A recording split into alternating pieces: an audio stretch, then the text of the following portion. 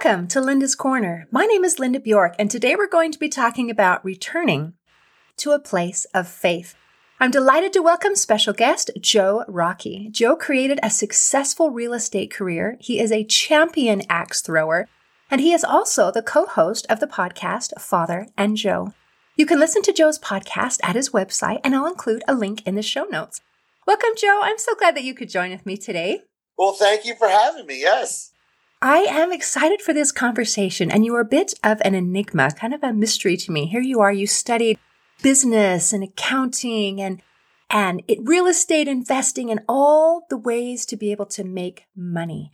And then you're a champion axe thrower, which seems to be very un-accountant-like behavior, if I may say. And then in addition to that, you have this whole other side thing going on that doesn't make any money. And that is a podcast to help people be able to return to their faith. And so it's kind of, you are complex. You can't really stick you in a box and throw axes at you. So can you tell me who you are and why you do what you do? Yeah, so a lot. So the axe throwing actually kind of flows in with the faith element here, because where it really started was a thing that my wife and I could do together, because the axe throwing of its very nature is not a strength thing. Some people just instinctually think you got to throw it really hard to get it stuck in a tree, and it's really not. I mean, the thing only weighs 3 pounds. So it's really more about finesse and technique. And I knew eventually she was going to get better than me because she listens better than me. And that's basically is what's happening now. So before COVID, yeah, I was really good at it. I certainly lost a lot of the technique of it because I just wasn't doing it every day like I had been before.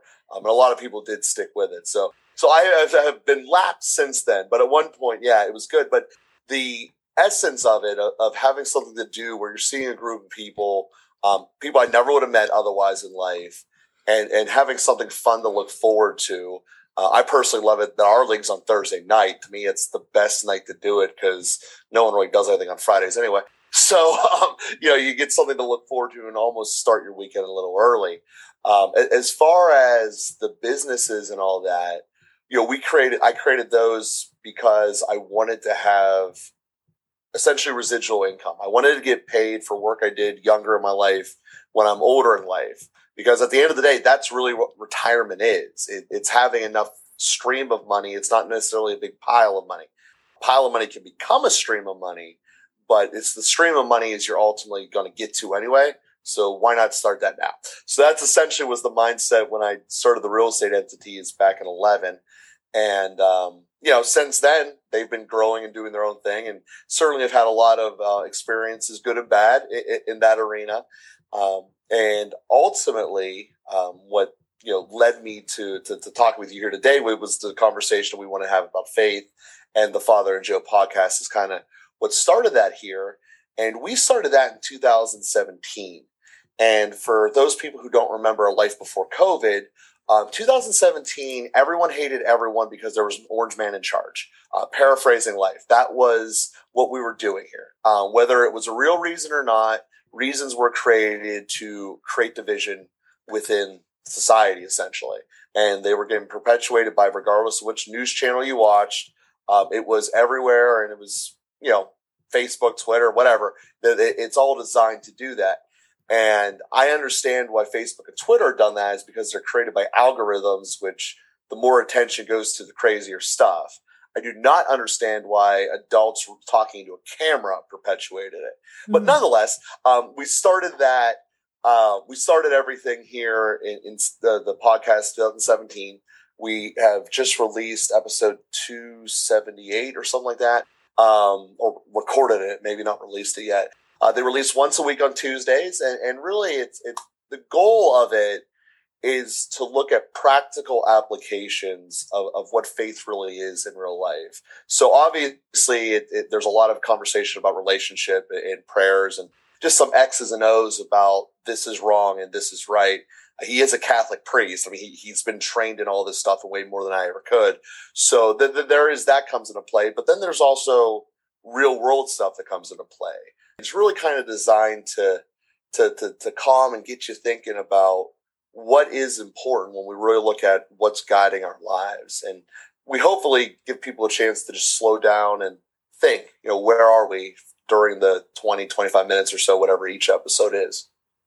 That is great. So I'm trying to decide, should we keep going with the podcast thing, or do I had a question that I'm probably going to forget if I don't go back? So we'll see. Shoot it now. Let's see where we're at. Okay. So when you talked about, so the axe throwing started and part of the faith and a connection with being able to do something fun with your wife. And so I haven't yet put all those pieces together of how those things fit as part of the story. So it's like, to me, it's a little chapter that has, and then we went on, and I didn't figure out all of this part yet. So fair enough. Well, at the end of the day, the marriage is like the most important thing I have going, right?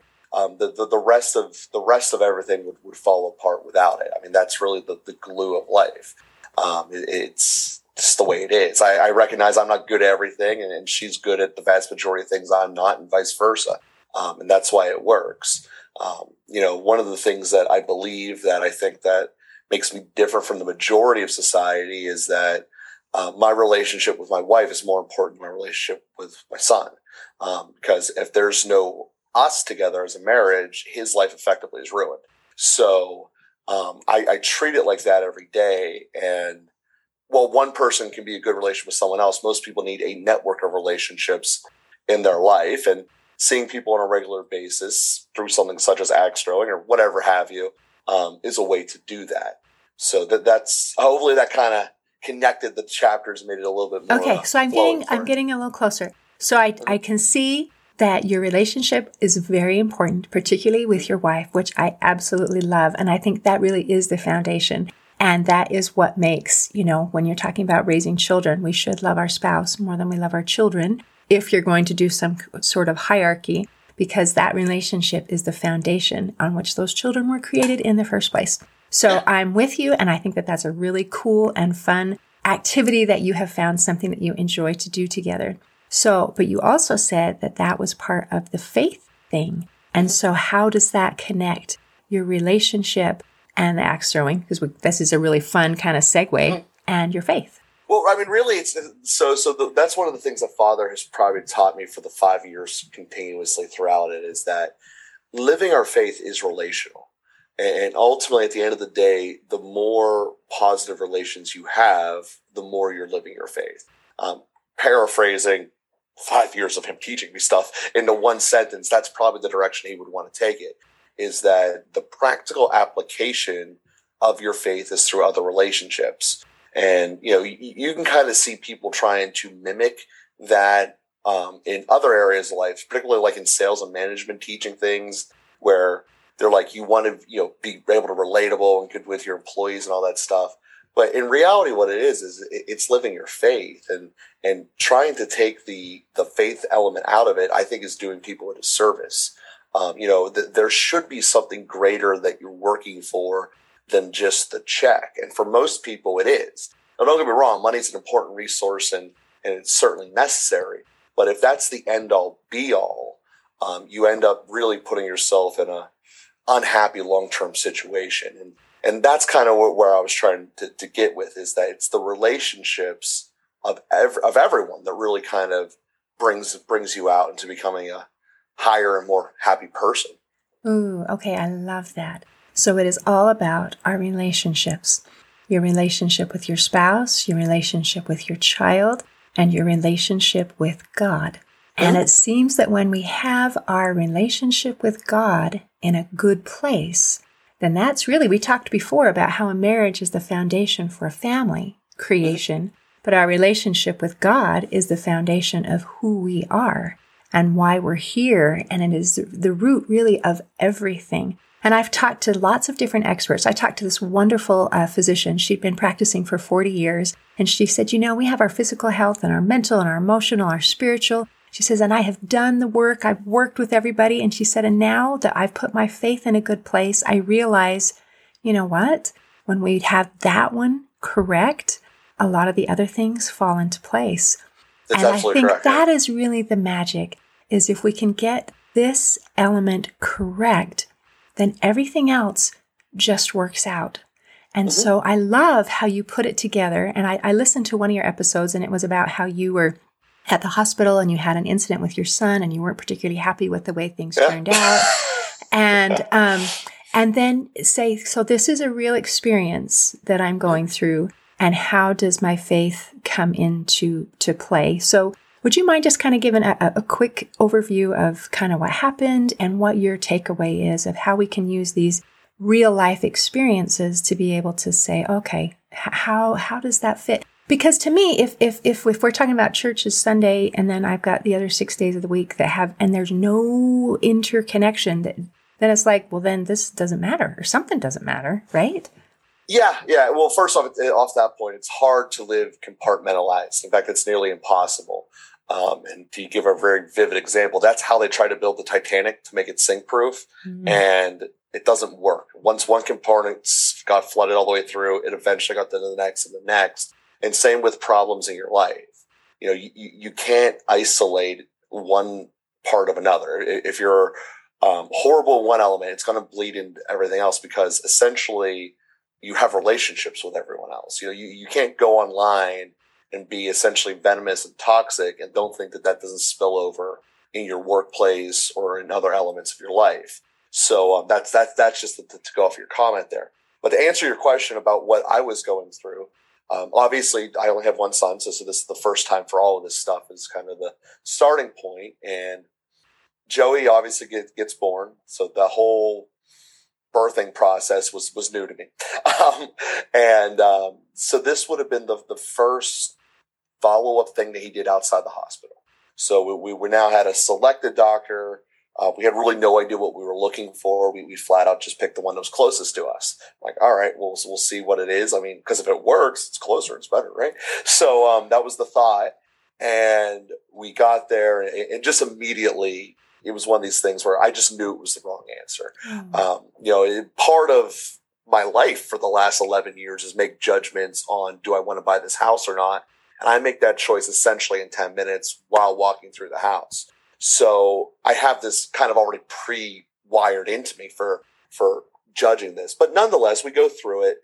We're there. We kind of have to, at least let the doctor see them. But what they had was they hadn't updated their equipment. So for those who don't know, the baby, when he's that new, the temperature is essentially how they gauge any problem. If there's something wrong with him, it's going to be because the temperature is wrong. It's either way too low or way too high. So he's already super tired just by the virtue of the day, and we don't know how to put him on a schedule yet. He's 4 days old or whatever. So we take him there. He's already cranky. It's time for them to give the thermometer, and the only way they do it is they do it rectally. I think that's how you say that.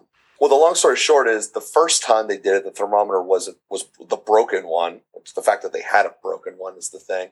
So he didn't like it. He freaks out even more. The second time she didn't get in there, right? And this whole time he's underneath an AC vent that is going and pumping out cold air on him. No. So combine all of this, he is not happy, freaking out, and ultimately puts up a score that's lower. We go from being told that our baby is 8 degrees lower and there's a good chance he's going to die. That's basically what the doctor said without saying it. I'm looking at him. I look at the situation for what it is, and I effectively know that this was just a botched situation. And I'm like, so we get forced to go to Children's Hospital. And at Children's, there are some legitimate children there that you can tell there's something wrong. Like, you look at them immediately and, something's going on, and I wish that wouldn't happen to anyone. But there's a much larger percentage of people that are basically just there because it's free and they're hanging out.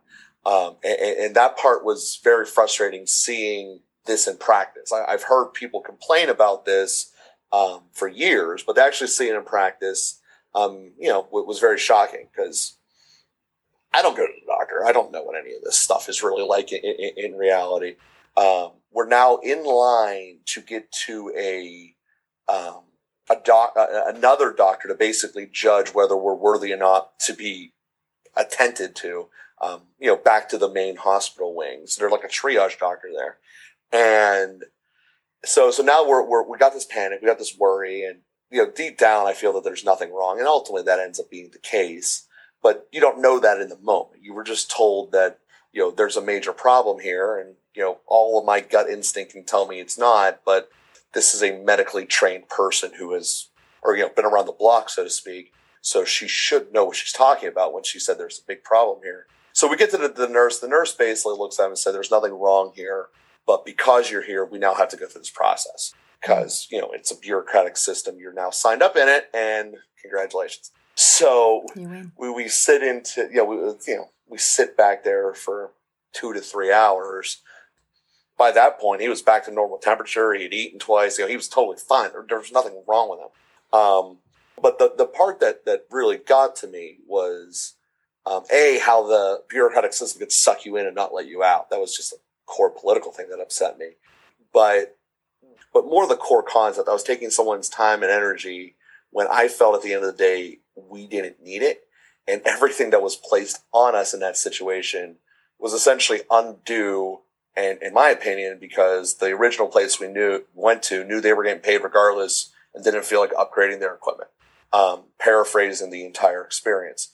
So, obviously a tidal wave of emotion, and then the whole time they're trying to calm my wife. So there's a lot of heightened emotions, especially when you get told that, your less than a week old baby might die and you just delivered this baby. So there's obviously a giant amount of hormones I will never understand in that world, but they're real and it's a lot. So I know that much. And that was essentially what that experience was trying to keep everything calm. And I really do think that having the opportunity to have myself grounded, which really is, I think, a big offshoot of trying to live a faithful life, is you become grounded. That's part of what the virtue of temperance is not freaking out.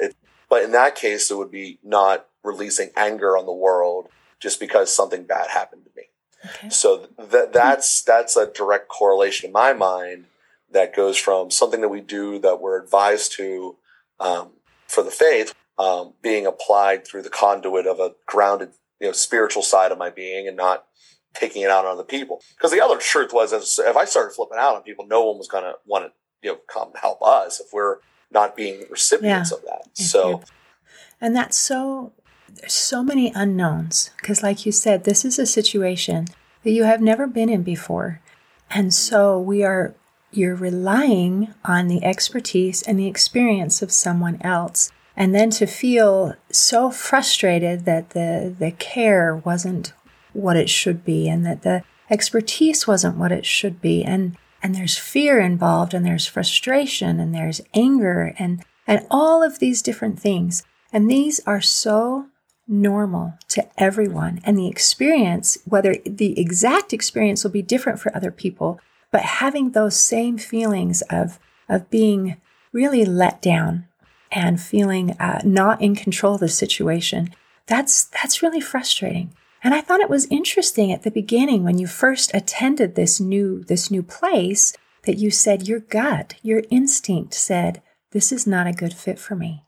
And it's interesting that in some areas of your life, you have developed that and that intuition that where in your business world, within 10 minutes, you recognize, yes, I'm going to invest in this property, or no, I'm not going to invest in this property because it feels right. And to be able to develop that feeling and to be able to trust that gut instinct, I think is a very valuable skill.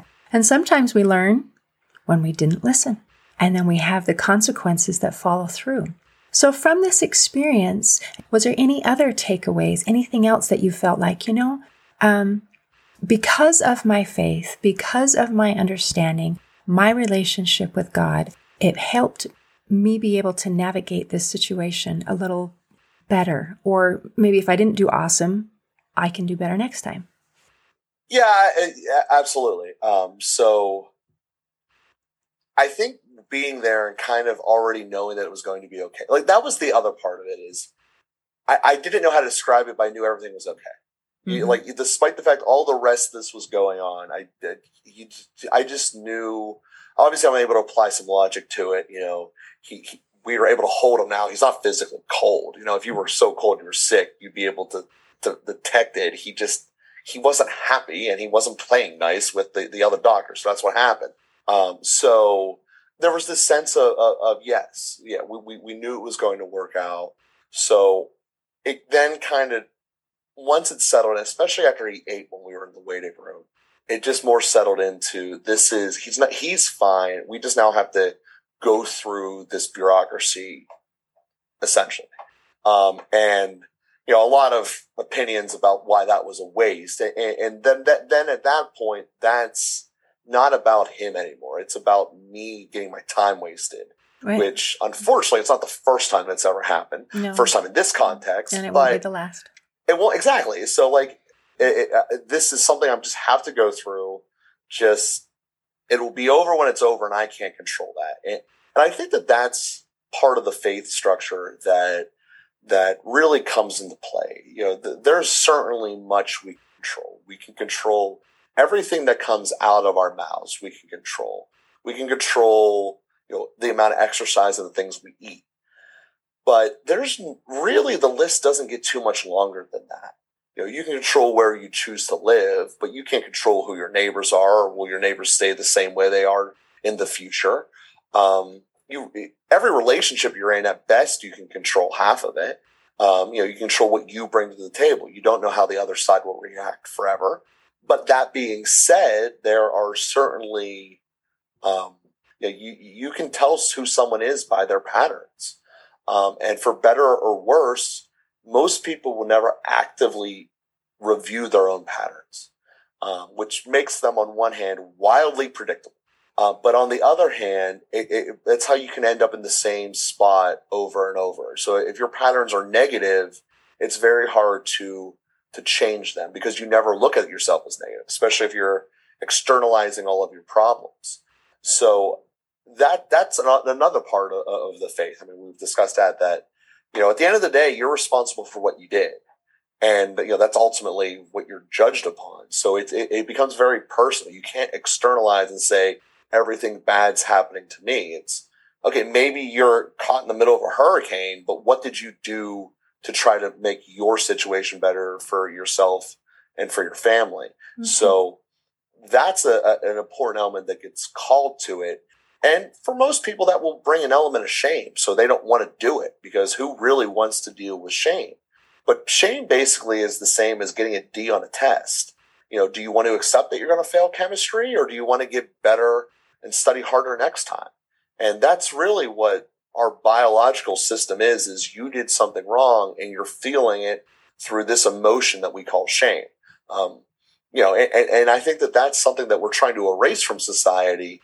And I think it's the completely wrong direction that is happening. But that might be a little bit of a digression. So let me see if I can catch. I'm trying to catch the pieces, parts, as we're connecting to faith. I'm catching that we're not in control of everything, but we are in control of our reaction to things. That part we are in charge of. And you talked about accountability, and how coming from a place of faith and recognizing that there is a God, and you mentioned that we are judged, that helps us to become aware that we are accountable for our responses, for our actions, for our words, for our role, however big or small that may be, that we are playing. And also, you're talking about the idea that when we feel, and you use the word shame, and I can see that means the word. We have words that we all use, and sometimes one person uses a word and it means this, and we can use the exact same word and someone else means it to mean this. So I'm going to, for my brain, I'm going to change that to guilt. Brene Brown, she talked about, for her, the difference between guilt and shame is, guilt is I did something bad or I did something wrong. And her definition of shame is I am bad and I am wrong. So just for my brain, I'm going to use the word guilt, but I totally understand that you could use a different word and it would make perfect sense. But when we have those feelings that don't feel good and we recognize, okay, I didn't respond correctly. I didn't do things as I should. And then again, coming from that place of faith, you're saying, those feelings that are uncomfortable are actually trying to help you. They're trying to help you to make a change, to recognize that there's something that is not in harmony, that is not in line with what is good. And we don't want to ignore those, and we don't want to pretend that they don't exist. And we don't want to try to erase those feelings and say, well, just don't feel them, because they serve a purpose. So am I close? Am I getting You're the 100% elements? correct. Okay. Yeah. So it's really those moments that if you look at how people get in trouble long term in their life, they're trying to run away or dissipate or hide those feelings or emotions they're finding. I mean, at the end of the day, that's the majority of addiction, is trying to get away from those types of feelings. Absolutely. When you interview alcoholics, for example. Mm-hmm. So, part of it is to recognize that, yes, the correction you made there is that doesn't mean that you're a bad person. It means you made mistakes. Well, we all have and we all will. That's part of life. This is not condemning you for doing the wrong thing. This is looking back, what did we do? How do we get there? So that when we get to the situation again, because yes, there are once in a lifetime moments. You're never having another senior prom as a senior. That's part of life. But the concept of being with each other in a social gathering, that will happen again. So the essence is there probably will be some form of a repeat version of this. So the point being is that the guilt, which is a better way of saying, is your body's way of saying deep down, I should have done something differently. Mm-hmm. And for most people, it's start doing something, because many people have just tried to just remove if I remove everything that's bad, I can't do anything bad. Well, that's not really how life is. If you sit around and be indifferent to stuff that's not acceptable, you're inherently being complicit with it. So, I'm not saying you go out and become an activist for every political thing you don't agree with. That's not what I'm saying at all. But what I'm saying is if you see something and you're letting it slide, particularly with someone that you're teaching, you're essentially saying it's okay and you should do that. So that there is a massive call for when you see something wrong to stand up to it in some capacity. Now, obviously, we all have different capacities based upon our stage of life and where we're at. I give the example of you can get a lot more accomplished if you are the president than as I can as just a random guy on the street. I can do things because that's just the spot where I'm at. Now, does that mean that I am useless and can't do anything here? No, not at all. It's actually the opposite. I believe that virtually every big picture problem gets solved with the individual, and then the individual will spread it and become, more aware. And then the problem itself normally goes away. That's something that politicians really try to avoid, that fact. But normally problems go away because the populace themselves fix it, not because something came from Washington. Mm-hmm. And that is really kind of the way that life is, if you look at it. And it starts with yourself and the most basic relationships you have in your life. Who do you spend the most time with, and how do you make them better? So if you sit there and think about, we're growing apart from somewhere, because that can happen. If you don't spend time with a relationship, it inherently can fade. What can we do to restore this? Simple thing for anyone out there listening, just call. Don't text them, but actually call someone that you're having that thought with. Like, oh, I haven't talked to whoever and actually had a real conversation with them in a while. Think of the person who you'd want to be closest to, whoever that is in an ideal world. Who would you be absolute closest to? And, by the end of the day, give them a call, even if it's completely out of the blue and surprise and you don't know how it's going to go. It might be scary. It might be, I haven't talked to my son in, 3 years and, there's some rift there. It doesn't matter. Just do it. And life has a way of working these things out when you push the first step. Because typically people are so afraid to do the first step for lots of reasons. But whatever that fear is, I can tell you, once you do it, you're better off for it. And you'll be in a better situation at the end of the day. So I guess that's something I would say to anyone who's listening to this. By the end of the day today, call whoever you would ideally want to have a stronger relationship with than you do right now. And that takes some effort. It takes some effort to maintain relationships. And like you say, it can be scary. And we fall into default mode of the path of least resistance, where we say, well, I texted even. And that is a form of communication where you're saying, well, let's have some face-to-face, or at least sounded ear kind of thing with a phone call, and let's work on creating and maintaining the relationships with the people that matter, because that is what really brings us satisfaction.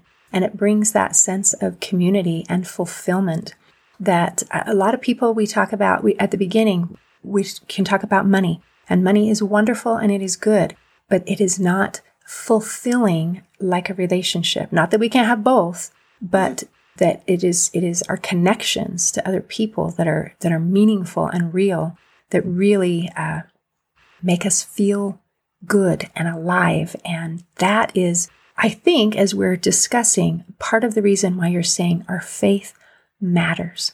Our faith, our connections with people, our connections with God, these are the things that are going to make us feel good and help us to be able to navigate whatever real life situation we're in. So is there anything else you want to make sure that we cover before we close today? Well, like I said, the one thing we always try to do is make it practical. And I think that that's one of the things we definitely accomplished today, was discussing about how this actually practically steps into it. Because, the criticism that we've had in the past is, well, regardless how you cut it, Jesus was here 2,000 years ago. Why does trying to have a relationship with him now actually matters to me today? And I think that's what we kind of outlined here today, was having a centering thought in a prayer life does develop this. All of these stemming fears is not wanting to be in that place of guilt that's inside of us. But really the best and maybe even the only way that I was able to overcome that was realizing that, that there's a faith here, and diving in and reading the teachings about why the faith says what it says. Just flat out, I read the Gospel of Luke, just picked it because it was 1 in 4, and that was the one we picked. You see people, especially if you're reading it like, I just want to get through this, like I'm forced to do it, you won't get anything out of it. But if you're reading it like you actually want to relate to the characters in it, like you would with a very well-written movie or something, you'll get so much more out of it, especially if you stop and think some backstory into it. You can pick, there's all kinds of different examples in all of them, but it'll relate to you. Am I worse off than the person who's being literally ostracized from the village and being forced to shout that I'm unclean? Probably not. And that person didn't do anything to deserve it either. But what's going on? And you can just think about different examples there. So, and that really all stems from a desire, as you said. You have to do some steps yourself. But really, once you get going down the road of living that way, it doesn't become nearly as hard as it looks like at the start. It's one of these things that when you look back at it, it's like that looked like it was going to be a lot, but it really wasn't. It was really fairly easy. Almost like the fear you have at the top of a very high water slide. Like it looks like it's going to be, you're going to die if you go down this thing. But in reality, it actually was really good. And when you look back and you go, it wasn't that bad. I'm very glad I went through that. And that's essentially what paying dedication to a faithful life and a prayer life will really put you in. That is wonderful. And as we talked earlier about that feeling of guilt and those bad feelings, and you mentioned through reading the scriptures, and I am a Christian, and I believe that it is through our relationship with Christ, that is the way to let go of those bad feelings, by giving them to Him so that we can feel good. And it's not that I am bad, and it's not even that I feel bad, it's I feel great. And I think that is my desire and my goal with my relationship with Christ, is joy, living joy. Yeah, and that's really what it ultimately becomes. I mean, you think about it, at the end of the day, have you really truly seen a happy alcoholic? That's using modern chemicals to avoid those feelings. Or would you rather essentially confront them and be better off for them? And that's what the faith life gives you. Absolutely. The spirituality gives you. Oh, well, thank you for visiting with me today, Joe. Oh, well, thank you for having me. Yes, absolutely. Thank you. Awesome. In closing, I'd like to share a quote by Joyce Meyer. She said, "It's important to have a relationship with God. He's the only one that can get down inside of you and heal what needs to be healed inside. Today, I invite you to return to a place of faith in your life so that you can heal deep down inside. See you next time on Linda's Corner. Thanks for listening. If you enjoyed this episode of Linda's Corner, please share and subscribe to help us reach new listeners. I also invite you to check out my nonprofit, Hope for Healing, at the website hopeforhealingfoundation.org for free ebooks and other free resources to help increase happiness, build confidence and self-esteem, strengthen relationships, manage stress, and calm feelings of depression and anxiety. I also invite you to grab a copy of one of my books, like Crushed, A Journey Through Depression, or Amazon bestseller, You Got This, an action plan to calm fear, anxiety, worry, and stress. See you next time on Linda's Corner.